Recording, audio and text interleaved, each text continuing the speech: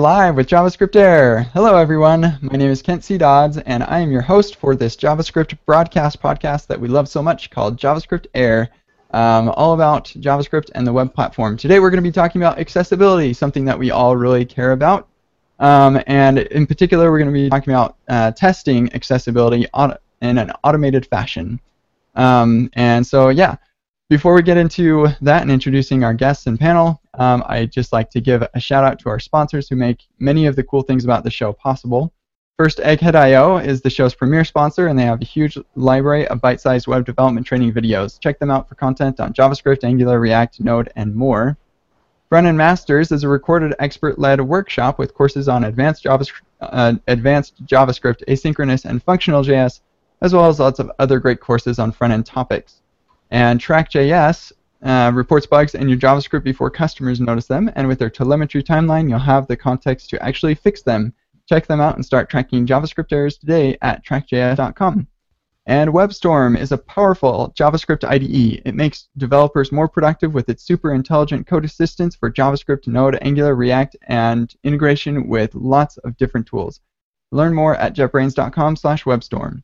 And Trading Technologies, a new gold sponsor.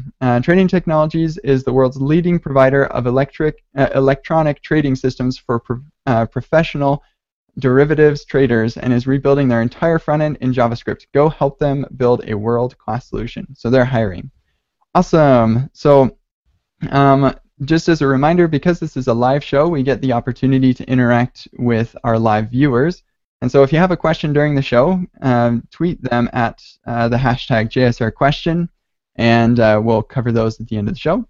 And next week, because this is a weekly show, I can tell you next week we're going to have an awesome show called Publishing JavaScript Packages. And we have a stellar lineup of guests: James Kyle, Henry Zhu, John David Dalton, and Stephen Bowman. Or Boneman. I better learn how to pronounce that before the show. But yeah, it's going to be awesome. I'm really, really looking forward to this show. These people have developed some really interesting ways to publish JavaScript packages. Cool. So, and as always, follow us on Twitter, Facebook, and Google+ to keep up with the latest. Let's go ahead and get started with the introductions. So for our panel today, we have Brian Lensdorf. Hey, how's it going? And me, of course, your host, Kent C. Dodds. And for our guests, we have Marcy Sutton. Hello. And Dylan Barrell. Hi, I'm Dylan. And Wilco Fiers. Howdy. Did I say your last name right, Wilco? Nope, not at all. Wilco Fiers. Fierce. He's a very fierce guy. Perfect. Yes. Great. Well, there it is, Wilco Fiers. Then let's go ahead and get a little intro to each of you, just so we can know you a little bit. We'll start out with Marcy. Hi, I'm Marcy Sutton. I am a senior front-end engineer at DQ, where I work on browser extensions, tools, basically integrating accessibility testing into development workflows. It's my dream job, and I'm really happy to be both working on that and to be here talking about it. That's great. I love hearing that that's your dream job. That makes me happy. It's awesome. I hope we all can find our dream job. That's great. All right, Dylan. Yeah, hi, I'm Dylan Barrell. I'm Chief Empathy Officer at DQ. That's not my official title, but that's what I do. Kind of understanding customer problems and trying to solve them, and specifically related to accessibility testing. Great. And Wilco. Hi, my name is Wilco Fiers. I am, like Marcy, senior accessibility engineer at DQ Systems, and I work on a lot of things at the W3C, most notably the AutoWake community group. Cool. All right, so let's go ahead and get into our topic for today. So we're going to be talking about accessibility and automating testing, but I think it's really important for us to make this show accessible for people. So let's make sure that we have a good baseline of what we're talking about when we say accessibility, and also why we even care about this subject. Anybody want to take that up? Yeah. So what accessibility really is about, our mission is digital equality, and it's about making the same experience available to people with all sorts of abilities. So, you can take that from a very technical aspect of accessibility, like can I actually interact with this button? Can I click the button? If I'm using a mouse, can I touch it with a finger? And if I'm using a screen reader, can I execute the button with a screen reader and a keyboard? All the way through to kind of the more user experience end of that, and that is a good experience, right? So even if I can technically interact with that, it is a good experience for me to be able to do that with all the different abilities. So that's kind of very high level what accessibility is about. It's about making sure everyone can get access to the functionality. Does that actually, just curious, does that kind of translate also into the type of language that you use on your website, like being inclusive with the phrases that you use, and make sure that you're not like accidentally demeaning anybody in particular? I don't know if I phrased that question well. Absolutely. I can take that one. Yeah, so there's all of these different abilities that we have to think about, but something that I've heard mentioned a lot lately is the idea that we should use plain language in our marketing copy, on our websites, so that we're bringing people along who might have learning disabilities or just trouble really understanding the message underneath your marketing copy that might not be that opaque. And so there's definitely a part of accessibility where we need to make things approachable and intuitive and easy to understand. So that's definitely part of it. Cool. Yeah, and there's different types of disabilities as well. Sorry again for interrupting. There's disabilities that have to do with a particular physical ability, and then there's cognitive disabilities, and that's kind of what you're addressing a little bit there with language and understanding is cognitive disabilities. But also, there are things we put into our products that when we don't realize what we're doing that are cultural in nature too. And so it also, if you take it to that degree, can deal with cultural references. When I first moved to the States, I went out to lunch with my colleagues, and they're all talking about the soup Nazi. And I had no idea what the soup Nazi was because I'd never seen Seinfeld. And that's a cultural reference that a lot of people in the US take for granted that other people may not understand. And we don't realize how much of that actually makes its way into our product. And so cognitive impairment is one example of something that we have to think about. I had a question. Is it possible to test any of that, like checking for plain copy or cognitive disabilities? So yeah, certainly parts of it. Obviously, language is very tricky to analyze and test automatically. That's a lot about content and understanding the context that something exists in. But there are certain parts of that relate to understanding what the content is about that you can automate. Things like, are there headings on this page? That is a huge part of understanding making a page understandable. So there's certainly parts of that you can automate. Right on. It actually makes me think of something I saw recently was like a job listing linter, and it would tell you if you had offensive language in your job postings. And so I think, I'm wondering, I haven't looked at technically how they accomplish that, but I wonder if they have a bank of phrases that they check against. So it seems possible, but it's such a big bank of infinite phrases and things to check against, so that it would be a challenging task for sure. Yeah, so most of accessibility, when you look at it, often it's being talked about as kind of a problem for people with visual disabilities, especially screen readers are a very common scenario, but accessibility really has a lot of aspects to it. It covers a very broad range of people, like Dylan mentioned. There's all sorts of different people with different limitations and different abilities. So all of that falls within accessibility, really. Yeah, and I mean, I think one of the points that's important to make, we're talking today about aXe-core. It's an automated testing library, right? That's one of the things we're talking about. But it's also important to underline the fact that automation is only going to get you so far, and you can't expect automation to do everything for you. At the end of the day, accessibility is about usability too, and to some degree, for some of these questions, there's no actual correct answer. So, and you just have to realize that there is that gray area, that fuzzy area that has to be done through a human.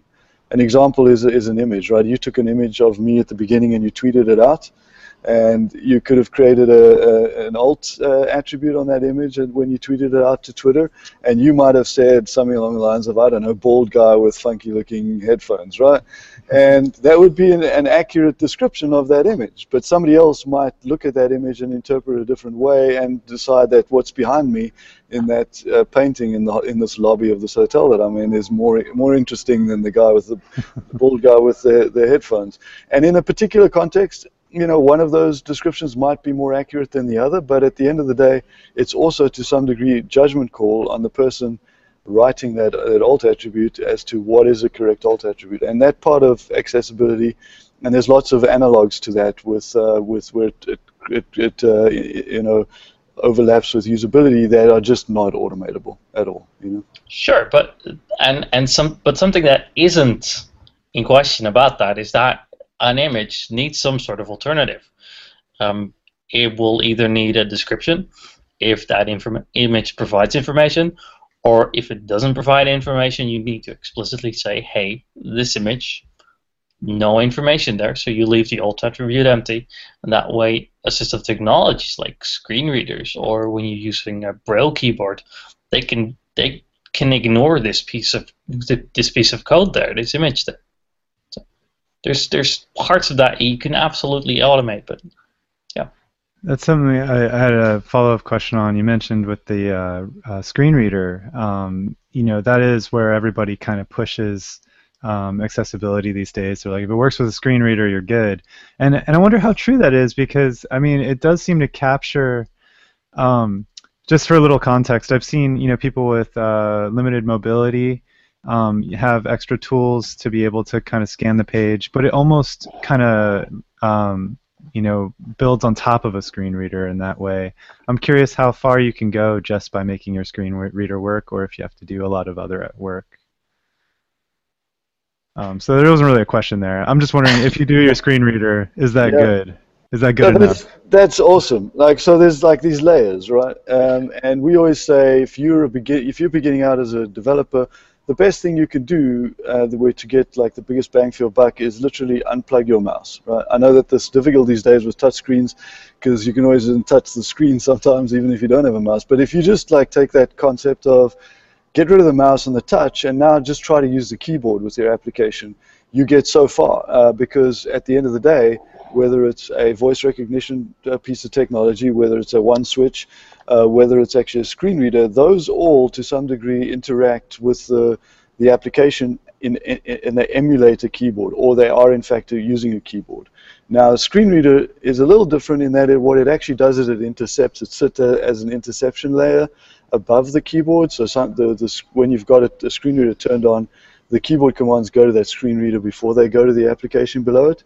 So just doing it with the screen reader on will sometimes make things function that won't function when the keyboard is turned, when you're just using the keyboard, and the inverse of that, right? So sometimes if your JavaScript event handlers are registered, but you don't have the correct roles associated with those elements, then the screen reader will block that keyboard event and it won't get through to the actual JavaScript event handler.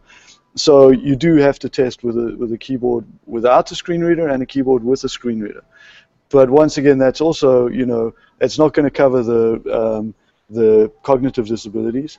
It's not going to cover some of the things that are composite, multiple disabilities. So just like with anything else, blind people or visual disabilities we're all somewhere on a spectrum. You know, when I was 18 years old, I had 20/10 vision. Right now that I'm a little older, my vision is not quite 20/10 anymore. And so everybody in every aspect is somewhere on a spectrum of some sort of distribution. And then there are people who have multiple disabilities. And so I may, for example, have 20/200 vision, which is legally blind, but I still may actually mostly use the screen and a keyboard and a mouse. But then every now and again, I may have to use a screen reader because it's just, that particular application or functionality is just too difficult for me to use with a normal screen reader and mouse. So you do have to think about things like proximity of information, use of color, that are not screen reader specific. So it gets you very far, but it doesn't take you all the way. So I think we've pretty well established that accessibility is important. Testing for it is really difficult, and the traditional automated testing or manual testing of it is really time-consuming and cumbersome. And so what can we do to automate some of this so that we not only continue to care about accessibility and ensure that we're keeping our apps accessible, but also we have time to work on features in our apps. Yeah, so ideally we get some features done, right? That's ultimately what we want to do. This accessibility thing it's interesting and it's good to be working on, but ultimately we need to deliver. We need to get things done, and so some things some solutions that are out there are things like aXe-core, which we've developed. It's a library that you can use in your automated testing, and it'll check certain things that can be automatically tested. It'll check the things like, does your image have a text alternative? Do your colors have sufficient contrast? Are your ARIA roles correct, and are the attributes that need to go with that, are they present? So the things like that you can get done really quite easily by putting in a tool like aXe-core into your automated testing. Yeah, I think it's important to mention that there is no substitute for human testing. However, by using checklists and automated tooling, you can get coverage for 60-70% of all of these low-hanging fruit use cases. So maybe you typed in an attribute to use ARIA, but you put ARIA-role instead of role, or role of image and spelled it incorrectly. I would totally miss that if I was looking at the element inspector in the browser, but if I run an automated checker, it will detect whether I spelled it right, whether, if I'm using a widget role in ARIA, which is a way to tell a screen reader the role of your HTML. If you're not using a button element for some reason, you can indicate that an element is a button using ARIA. But the automated tooling will help you just by being sort of an extra set of really good eyes to check things that you may have missed. So I think it's really a handy tool to get you most of the way there. And for people who aren't doing any accessibility at all, it's a great start because it gives you a checklist, basically. It'll give you a list of things that you could fix, which for a lot of organizations is the place that they're starting. So I think it provides a lot of value.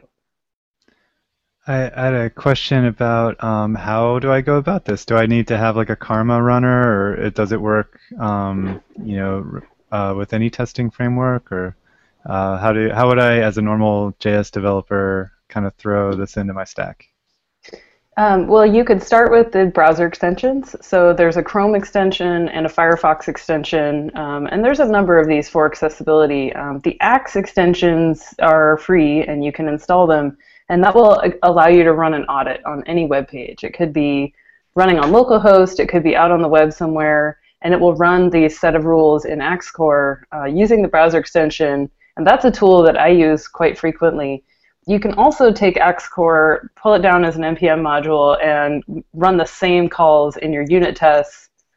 There's an aXe WebDriver.js library you could use to run the same audits as the browser extension in Selenium WebDriver or Protractor or whatever your tools are. So there's multiple ways you could do it. People tend to start with the browser extensions and then integrate it into their testing workflow. Right on. Interesting. Well, yeah, go for it. Oh, I was just going to ask, so you mentioned that you can run it with unit tests. I'm really kind of curious what the API looks like, because in my unit tests often I'm not, I guess sometimes I actually generate HTML, like an HTML string. Do I just hand that HTML string off to this module? Is that how that works? Yeah, let me take that. So we in order to do proper accessibility testing for all the things that we can test, we have about 50-something tests in aXe-core. We actually need a proper browser. And what I mean by that is we actually need the CSS to be applied to the HTML in order to be able to do things like look at what colors are being applied, if colors are being applied, whether or not the element is in fact being displayed at this point in time, those sorts of things. So there's a bunch of things for which we require proper CSS being applied to the HTML. And therefore, with aXe-core, we actually require, we require that fixture to be attached to the DOM. So normally, what I've seen is if you've got unit tests and you're just testing the HTML without attaching to the DOM, then in order to integrate aXe-core, what you would do is you just append that to the body or to some special fixture div inside the browser that you're running inside, and then run the test against that, and then just clean that up afterwards. But most of the time, you find if you're doing testing, especially if you're doing things like testing keyboard functionality, maybe focus functionality, making sure your focus goes into the right places, if you're doing all that sort of functional testing already, then it has to be attached to the DOM at that point. And so then all you need to do is actually include the aXe-core library in your fixture and call one function, and it'll do the test on that particular piece of the DOM. I see. So, like, generally, you would see this being used with either WebDriver, of course, as you mentioned, but also Karma for the unit test side of things. So, in your unit test, you would say, okay, I stick this into the DOM with all the CSS it needs, whatever, and then run X on that fixture in the DOM. Correct. Yeah, absolutely. Yeah, I mean, you could. Yeah, so you can run it with. We're totally agnostic. We run with Jasmine, Mocha, QUnit, any of those sorts of testing frameworks. We run with Capybara, with Selenium, with, any of those sort of browser automation tools, and we run inside any browser that's IE 9 and above. So you can literally, the whole idea behind aXe-core is that you use it inside this infrastructure that you already have. You don't need anything new. And the key for that is because, DQ's been doing a lot of automation since 1999. We wrote our very first automation tool to automate testing of Windows applications. And one of the things we've learned over all this time is if you have a separate set of tests, automation tests for accessibility, that's an extra set of things you have to maintain. And as your application is changing and you're breaking tests because tests are just breaking because stuff is moving around and stuff, you have to maintain your functionality tests. It's easy to do that. If you have to maintain a separate set of tests for accessibility, it's just another one of those things that gets in the way of accessibility being done. So best practice, in our opinion, is integrate accessibility testing into the tests you're already doing for your functionality, and it'll just be such, a much more low kind of friction way of getting it done. So does it work on mobile, as well as it works on desktop, or does it catch different things that you might be needing to catch on mobile? So what is it you're trying to catch on mobile? So aXe is a JavaScript library, so it will run in mobile web browsers. You could inject it that way. Yeah, I've experienced using a screen reader on mobile and using it on the desktop, and I felt like there are very different experiences. And at least for my novice ability, I'm not a power user by any means. So I'm looking for if there's anything that it could help me, like nudge me in the right direction or catch with like touch events or things like that. So your HTML requirements for mobile are the same. You're still giving that image its text alternative. You're still using the same ARIA. The differences you'll see mostly have to do with those just being different screen readers.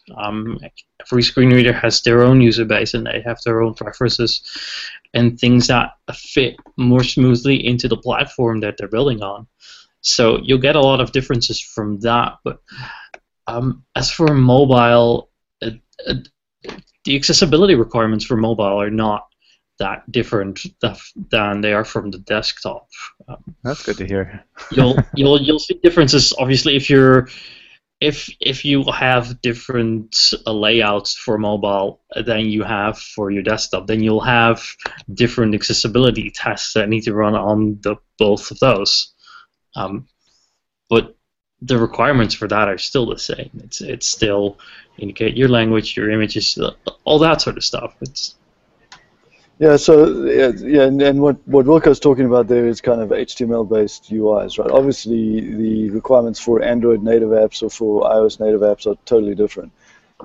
We are actually working on some libraries for that right now. They're not ready for public consumption, but actually, what you touched on a little bit, Wilco and I have been working over the past couple of months on something called accessibility supported. And so we are going to look at, there are differences, as Wilco pointed out. So for example, on iOS, tables that use what's called header ID association don't work on iOS because Apple has just decided they don't want to implement those APIs. So that means if you utilize those APIs, it'll work on some platforms and won't work on others. And there are other nuances like that of things that just don't work on this platform but do on the other. And if you have to support all the platforms, kind of what aXe tries to do is test across all the platforms for stuff that works everywhere. And if it doesn't work everywhere, we'll try to flag it.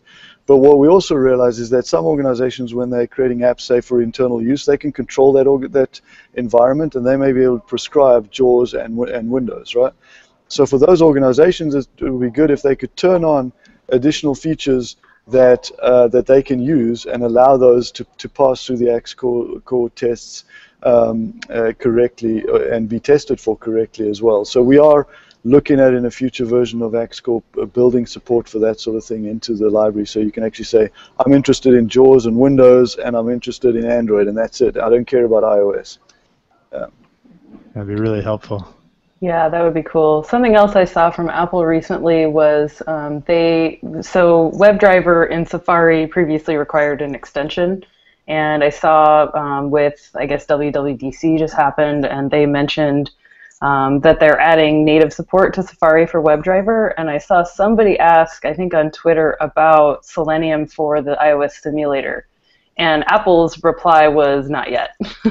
So we can't programmatically, run the iOS simulator to check for accessibility. I mean, you could go in and, manually check things in the simulator. And I think there is some opportunity there, but I think we don't quite have the tools yet to programmatically open, either a mobile device. I think maybe you could use something like Browser Stack, and if we could integrate with that, I think there's some potential, but it's still pretty new territory.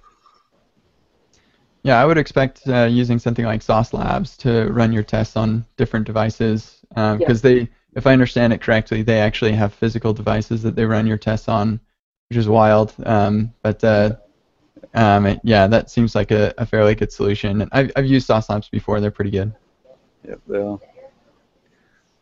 Cool. So, what are some of the other challenges that come with automating testing for accessibility? What makes your jobs harder? Why would I want to use something like aXe-core instead of just rolling my own thing?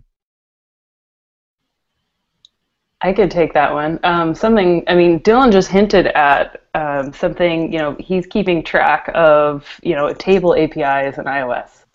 That's a bug that's been open with Apple for a while, and he happens to know that one has sat open for years and is probably not going to get fixed. So that knowledge is baked into the rules that you're running.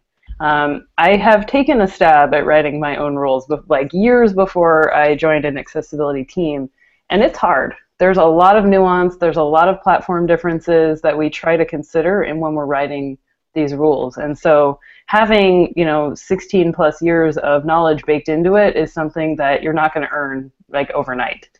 And there are other tools and other libraries with similar companies and they also have a lot of experience. So I think it's worth looking at what's out there before you bite that off. An example was Vorlon.js, which is Microsoft's remote debugging tool. They were starting to write their own accessibility rules.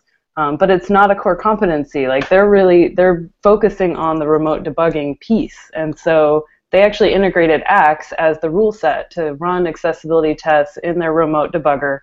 And I think that was a successful partnership because it allowed them to focus on what they're good at, and they could pull in an API to run accessibility tests. So that would be my advice. Yeah, So, absolutely. Go ahead. I've been working at the W3C to work on developing general accessibility rules, and it is a very difficult problem to work on. So there's two things when you look at accessibility testing. You can automate your application, the accessibility testing of your application. You can do that, and that makes a lot of sense to do. Like if you're writing some sort of React application, you know that what your components are supposed to do. You know what certain events are supposed to trigger, and what you can do is you can automatically test. You can write for your application a test to make sure that the ARIA that goes with that event is actually updated correctly. So you can do that.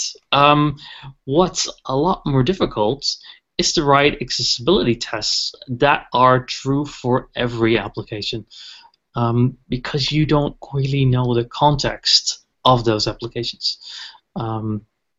If you take that example of a heading, if you want to make sure that everything that is a heading is actually marked up as a heading, if you know what the text on that heading is going to be, then it's fairly straightforward to figure out if that was done the correct way. If that isn't the case, if you have to, based on the information that's just there, you have to guess which elements are supposed to be headings. That's a lot trickier. For those of you who aren't watching the video, Wilco's screen got really dark right when he started saying that for dramatic effect. Exactly. Yeah, I'm not used to being at the office this late. This is a lot of sunlight right in my face. Yeah, Thanks for sticking around for us. I'm going to reposition myself. It was beautiful. You started talking about the headers and how you couldn't automate that, and it just like it was like a spotlight on you. Yeah, it's beautiful, right? I mean, you're in good U-Track? place around here. Were you in U-Track, Wilco? Yes. No, I'm not. This is horrible. Oh, it looks fine from here. Yeah, you're right. Dylan, did you have something you wanted to mention as well? We'll go with this. I just wanted to mention a couple of things. So first of all, what Wilco is talking about is one thing, but there's actually, just for example, take the accessible name calculation. That's part of the ARIA spec, for example. Implementing that is quite complicated, and so if you wanted to go out and write your own rules, you'd have to go out and figure out all the specs to figure out how is an accessible name calculated so that you could actually do that properly. And we obviously have code that already does that sort of thing, so you'd be reinventing the wheel there for one thing. For the second thing, there are bugs. So for example, in Firefox, for whatever reason, when they use an area tags as part of an image map, then Firefox sets those to display none automatically, even if they're actually active on the screen, whereas Chrome doesn't. So you'd have to kind of figure out over time the differences between the browsers in terms of weird things like that I don't even think are specified specifically by HTML. And then you'd have to re-implement kind of all the rules stuff that Wilco was talking about. But then just to touch on also someone else that Wilco mentioned in terms of writing your own tests for your own components, we definitely recommend that. As if you're doing accessibility properly, try to implement tests for the accessibility requirements if you can. If you can do that, you're really kind of at the high end of the maturity scale for accessibility, and you should be trying to do that. The problem is for people starting out, it's not a good place to start out, because one of the biggest questions we get after we train people on accessibility, and we have 3-day training courses in person and online training courses, this, that, and the other. A lot of the time we'll train people in basics of accessibility, and then they'll know how to turn on a screen reader, and they'll know how to do some of the keyboard navigation with the screen reader. And then one of the first questions that comes back is, okay, I can hear my application, it sounds like this, it's saying XYZ, is that the way it's supposed to sound? In other words, the first thing that developers then come back with is they don't understand how screen reader users use screen readers, whether what they're in fact hearing is in fact what a screen reader user would ideally expect to hear. So that's kind of a big hurdle that takes time to get over. And in order to write your automated tests such that they're testing the right thing, you need to have answers to those questions. So what aXe does is it allows you to get out of the box 30% of your accessibility testing for free. And then, you know, if you want to put your effort into writing something yourself, do what Wilco talked about and write your own automated tests that are going to test your specific application for its specific accessibility requirements, because that's where you're going to get the biggest bang for your buck in terms of moving the needle further and not reinventing the wheel. So. Yeah, I think you could write some unit tests for your own components. You can integrate aXe in places. I think it is important to have test coverage for accessibility in your application. That way, if you add a feature, like say you add a component and you want it to work with the keyboard, if you have unit tests that, you know, you should be able to integrate some accessibility into your unit tests that way. Like if you're testing for mouse stuff, you should test for keyboard stuff. And that way, if somebody breaks it, they will get the red light on top of their desk saying they broke the build, or that would be pretty cool if it did. But that way, people understand that they broke something. It's sort of a contract to show this is how this thing should work. We did a lot of that in the Angular material framework. We would have unit tests for components, and those included things like, can I operate this component with the keyboard? Does it set the right ARIA attributes? And those are, we do some checking of ARIA attributes, but you would have to write unit tests that, you know, open a component like with the keyboard and then test that it opened correctly. So I think that you still have some responsibility to write tests for your own application. Integrating with something like aXe will help you get a bigger or a broader set of tests to run. But it is something that you have to, you know, think about your own application. You know, how is it supposed to work with a keyboard? Cool. So I think we've established that the aXe-core is like the jQuery of automated accessibility testing, where it makes it so I don't have to think about the differences across different platforms, and actually even beyond the jQuery, because I don't actually have to like do a whole lot to actually run tests on things. I just have to call into the API, right? So like as far as I understand it, you have your normal test, you generate your HTML, and then you say, okay, aXe-core, like, and your CSS, aXe-core, audit this. And that's pretty much the whole story there. It's as straightforward as that. That is where you start. You run aXe on every page, on every state that you have that page in, and if you have 0 violations, you've done an amazing job. Nice. And so you're saying I can do something like click, you know, expand my autocomplete, run aXe, close my autocomplete, run aXe, and it just kind of takes care of it on each state. Nice. Yes. Yeah, I think it would still be on you to set up the bindings to actually open it. So you'd still have to open it and get it into that state, ideally with a keyboard command. You know, you can stub keyboard events and pass the right key code and make sure that you're opening it with the space bar, the enter key, closing it with the escape key, that kind of stuff. And then once it's in that state, you could run the tests and make sure that if there's ARIA that was supposed to be set, that it's correct. But I think there's some custom stuff that you could add in to make sure that, like I said, that you have keyboard support and you can even open the component with the keyboard.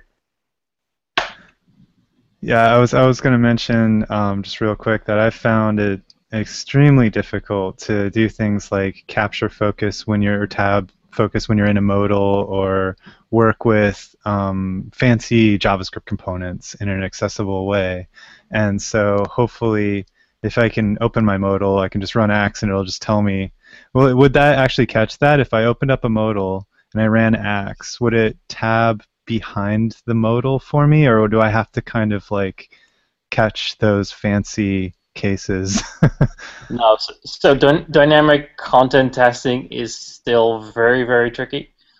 You can imagine that if aXe were to try things like move the focus around the page just to see what happens, the page could anything could happen. I see. Yeah. And you don't want the thing that you're testing to change as you're testing it, and that's really kind of tricky. Yeah. It will definitely be something that we're thinking about. Like, there are ways around that, and as we develop axe and as really as automated accessibility testing develops, we'll get more mature and we'll get smarter and we'll find new ways to integrate with that. So right now, I don't think there's any automated tool out there. So for those kinds of cases, write your own unit test. You can write a unit test and figure out what's the element that currently has focus. Yeah, I will add that particular problem is tricky for everybody. Focus traps, like we're really trying to get native support for stuff like inert. The dialogue element in Chrome, which kind of happened but didn't really because the spec wasn't really clear. We're trying to expose some primitives in the community to, push on browsers to give us those tools, because that problem is really, really hard. But I think there is some opportunity to write some tests to just check that focus is even being caught in the right place. And so that's an area for opportunity, I think, is to write some tests that really make that easier, and so we're not chasing our tails trying to solve that over and over. Yeah, I can't tell you how many people have cracked open jQuery UI to steal their tab focus. The tabbable selector. Yeah. I don't want all of jQuery UI. I just want the tabbable selector. Yeah, everyone does that. Dylan, did you have something additional you wanted to share? Yeah, no, I just wanted to say there are some libraries out there or let's call this products out there, none of which are free as far as I know, that do try to do some kind of automated testing of ARIA widgets and in keyboard interactions. I don't know that I can't recommend any of them because I don't know how well they work. But there are some kind of commercial tools that do try to do that, and there is some scope for doing that. We've thought about, as Wilco said, we've thought about doing that sort of stuff. If we're an open source project, so if there's anybody out there that has a smart idea of how they could integrate that sort of testing into aXe-core, come on, guys. JS Dom. Yeah, come on, go open source. Awesome. So we're coming pretty close on our time. We have about 13 minutes left. Is there anything else in particular you wanted to cover before I go to? I think we have one question on Twitter right now, but we might have more. Anything else you wanted to talk about? I mean, I just one thing is, and that is, if you don't know anything about accessibility and this is the first time you've heard about it, just go and download one of the aXe extensions and just go and run it against your apps and use that. There's a more info link inside there. And you click on that more info link and it takes you to the dquniversity.com website, and you can start to learn about what are the sorts of disabilities that are affected by this sort of defect, why should I care, and a lot of links out to information about how to fix it, and also more information about standards that it relates to. So even if you're just learning for the first time maybe about accessibility, the aXe-core extension can serve as something that can help you learn more about that, and hopefully a couple of you will take that and become experts. Because the other thing I would like to say is there's a lot of demand for accessibility out there. A lot of big banks, big insurance companies, airlines are looking for a lot of people with this knowledge. So if you want to up your salary, become an expert in accessibility. It really is. At this point in time, it's a good career move to become an expert. Marcy, for example, we had to sell her for lots of money to a company recently for a period of time because she's an Angular expert and she's an accessibility expert. And you'd be surprised how much money this company is willing to pay for her time. There's a lot of opportunity to earn a lot of money if you're an expert in the JavaScript side of things and in the accessibility side of things. So. Did you just pimp out Marcy, Dylan? We did. We pimped out Marcy. Sorry. Inappropriate. No, I should mention that it's also just a really rewarding thing to do. I do it because I care about making the web more quality and making it accessible to more people, and so it's a good career move. It's also just really fulfilling. So that's why I do it.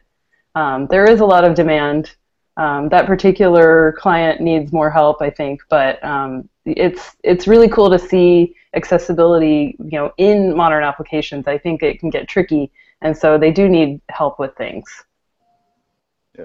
And I feel like it seems like there's a lot of really low-hanging fruit with accessibility, and if you just learn, and lots of that stuff is just really simple, just put an ARIA role on that thing, and suddenly it's much better. So even if you have a pretty rudimentary understanding of accessibility, you can start to help people make their apps more accessible, and over time you'll learn more, and eventually you'll be at Marcy Sutton level. And takes time.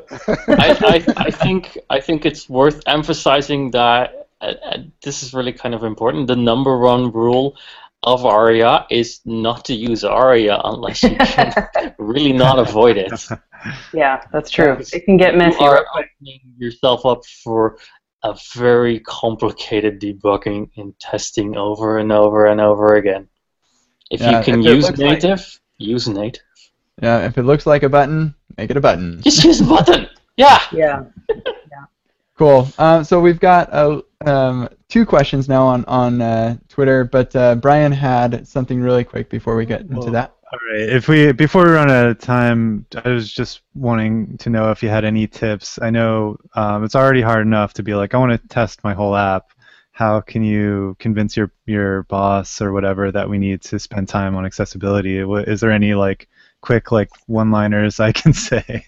I mean, I work at Salesforce because they're all about it, but for others and stuff. I would frame it as a quality problem. And Dylan used the word defect.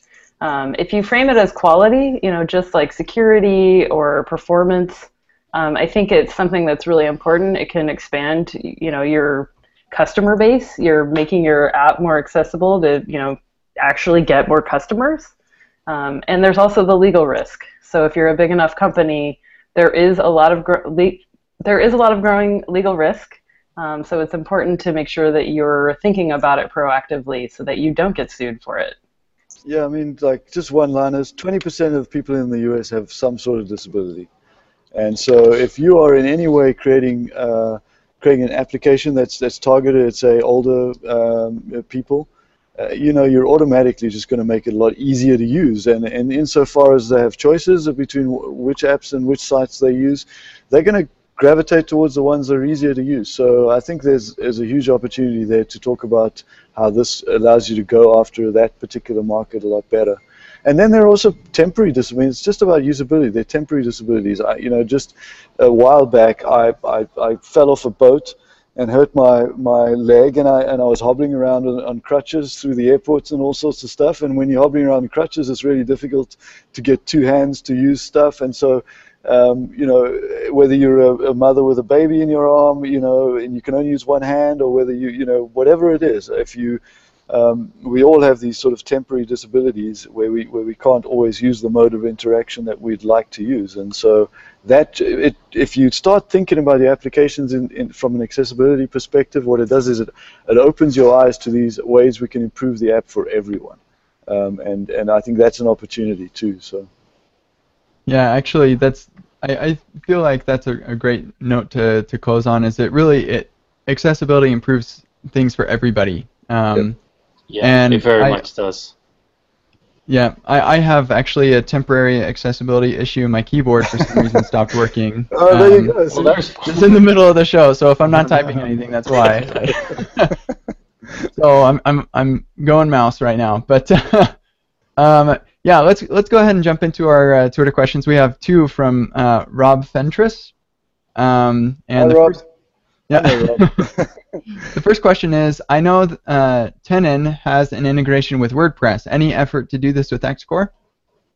Yeah, well, we don't have an integration right now. Amanda Rush, who works in the WordPress group, promised us she was going to work on something. So there's some stuff going on there. But it's, wink, wink, nudge, nudge. Yeah, wink, wink, nudge, nudge. But no, we don't have an out-of-the-box integration right now. Great opportunity for someone who wants to get involved in accessibility to do that. Awesome. And next question is, any tutorials on using gulp with aXe-core? Documentation on that seems sparse. There's nothing special about gulp. We do have a grunt plugin, but all the grunt plugin does is kind of take the WebDriver.js stuff and automate that. So you can use, just like I said, the whole principle behind aXe-core is use it with whatever infrastructure you already have. So if you're using gulp for your unit tests or for running your Selenium tests, and you integrate aXe into those, it'll just work with gulp. And so, most of the time I don't see any need for a specific integration with gulp. There used to be one. I think the author abandoned it, so I might rescue it and see if there's a demo. So stay tuned. I think there might be some opportunity to talk more about it, but at this time there is an abandoned repository, but that is it.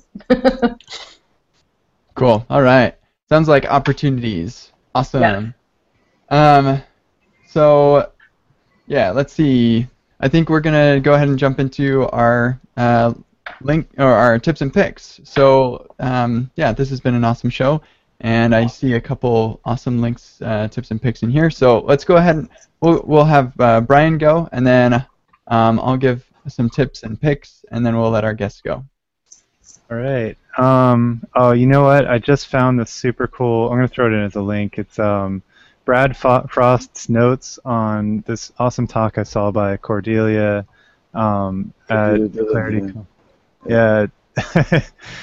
She was talking about how you have to like kind of you can't push the blueberries into the muffin afterwards is the message, right? You have to kind of bake it into the accessibility in, and I think with test-driven development and all that, it all kind of ties together with this episode. It's beautiful.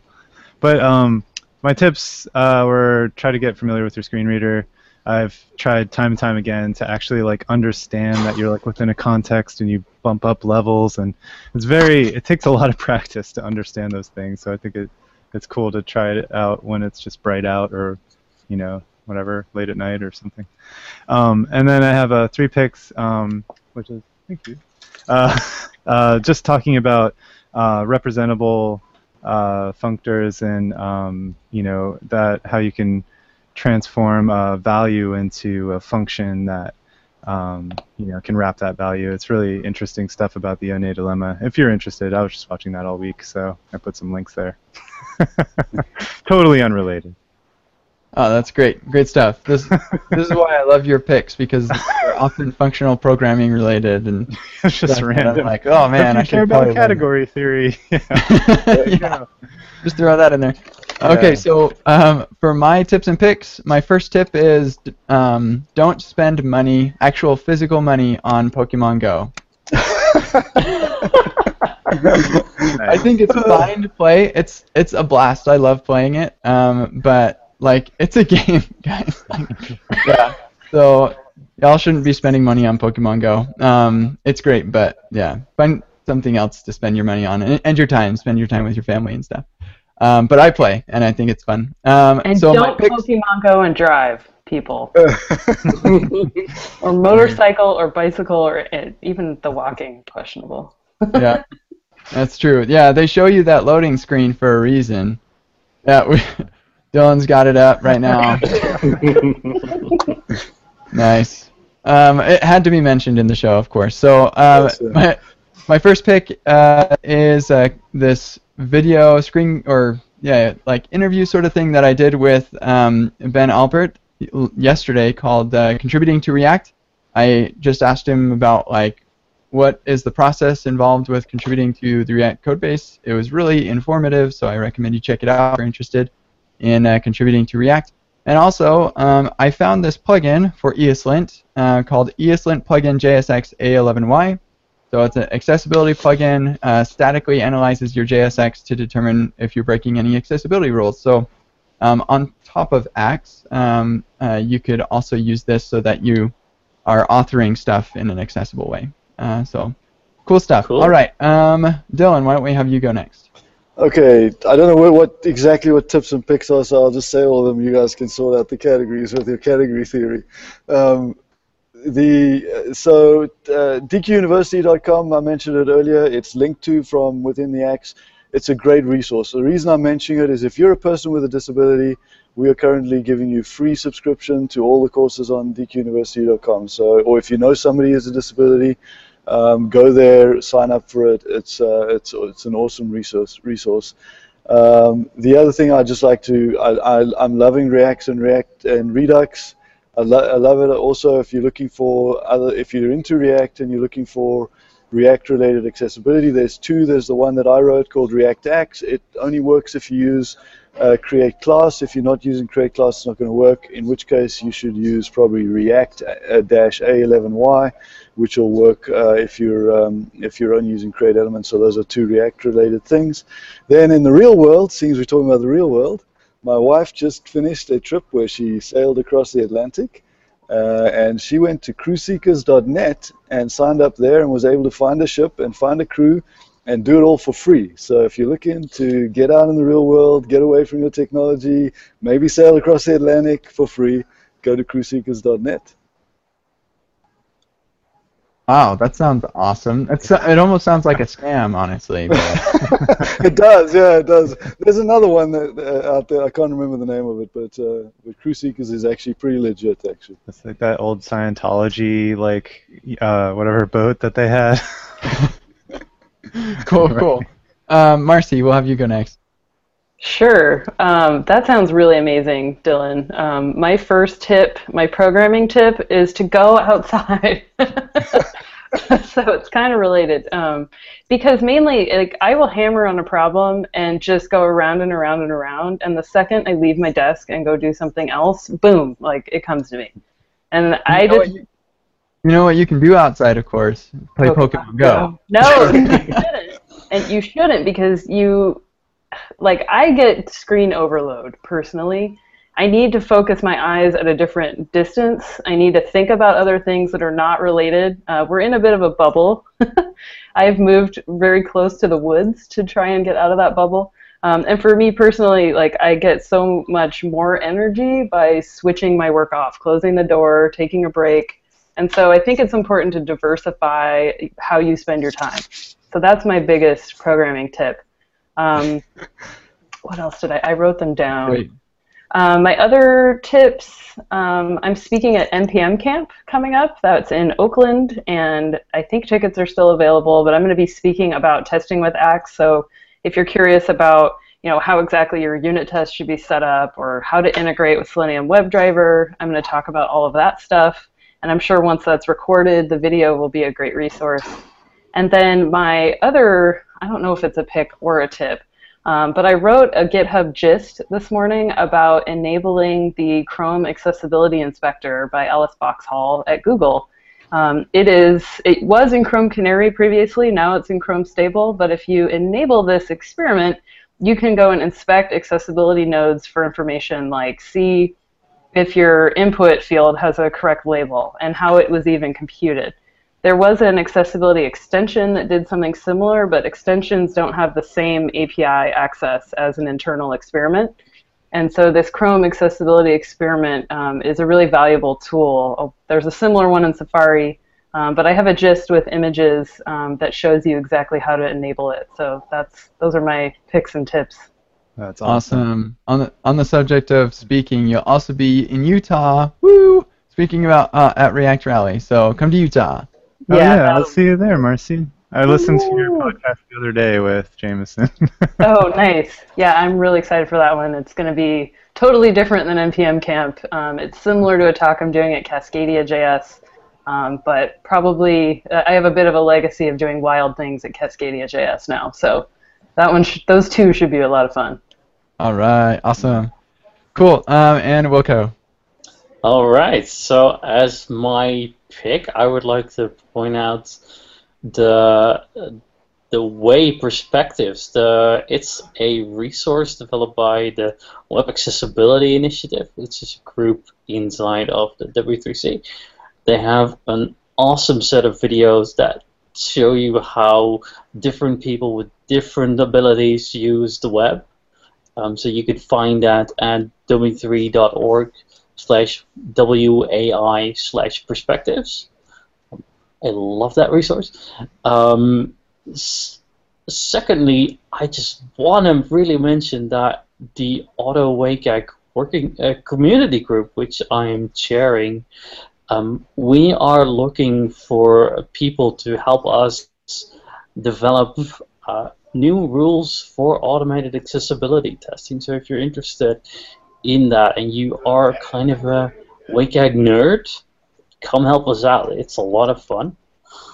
And I think maybe as a last tip, you want to catch those pitchies. Really, you catch them, you evolve them. That's the way to go. You catch pitchies, evolve them. That's the way you level up fast. Nice. All right. Cool. So that's our show. So I'll just go ahead and give a couple closing announcements.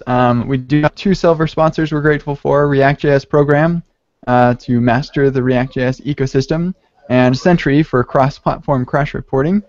If you want to give us suggestions on episode topics or guests, then go to jsair.io/suggest. This episode was actually a suggestion. I think Marcy suggested it, so thanks. This is a good episode. And then feedback. If you want to give us feedback on this episode or the show in general, go to jsair.io/feedback. And if you want to sign up for our newsletter, we send a newsletter out every week with highlights from the show and that kind of thing. Go to jsair.io/email. And with that, oh yeah, and remember next week we're talking about publishing JavaScript packages with James Kyle, Henry Zhu, John David Dalton, and Stephen Boneman. Yep. It's going to be an awesome show. I'm really looking forward to it. And as always, follow us on Twitter, Facebook, and Google Plus to keep up with the latest. And that's it. So thanks everyone for coming. This has been a great show. Thanks so much. This is awesome. Cheers. See you around. Bye, everyone. Bye.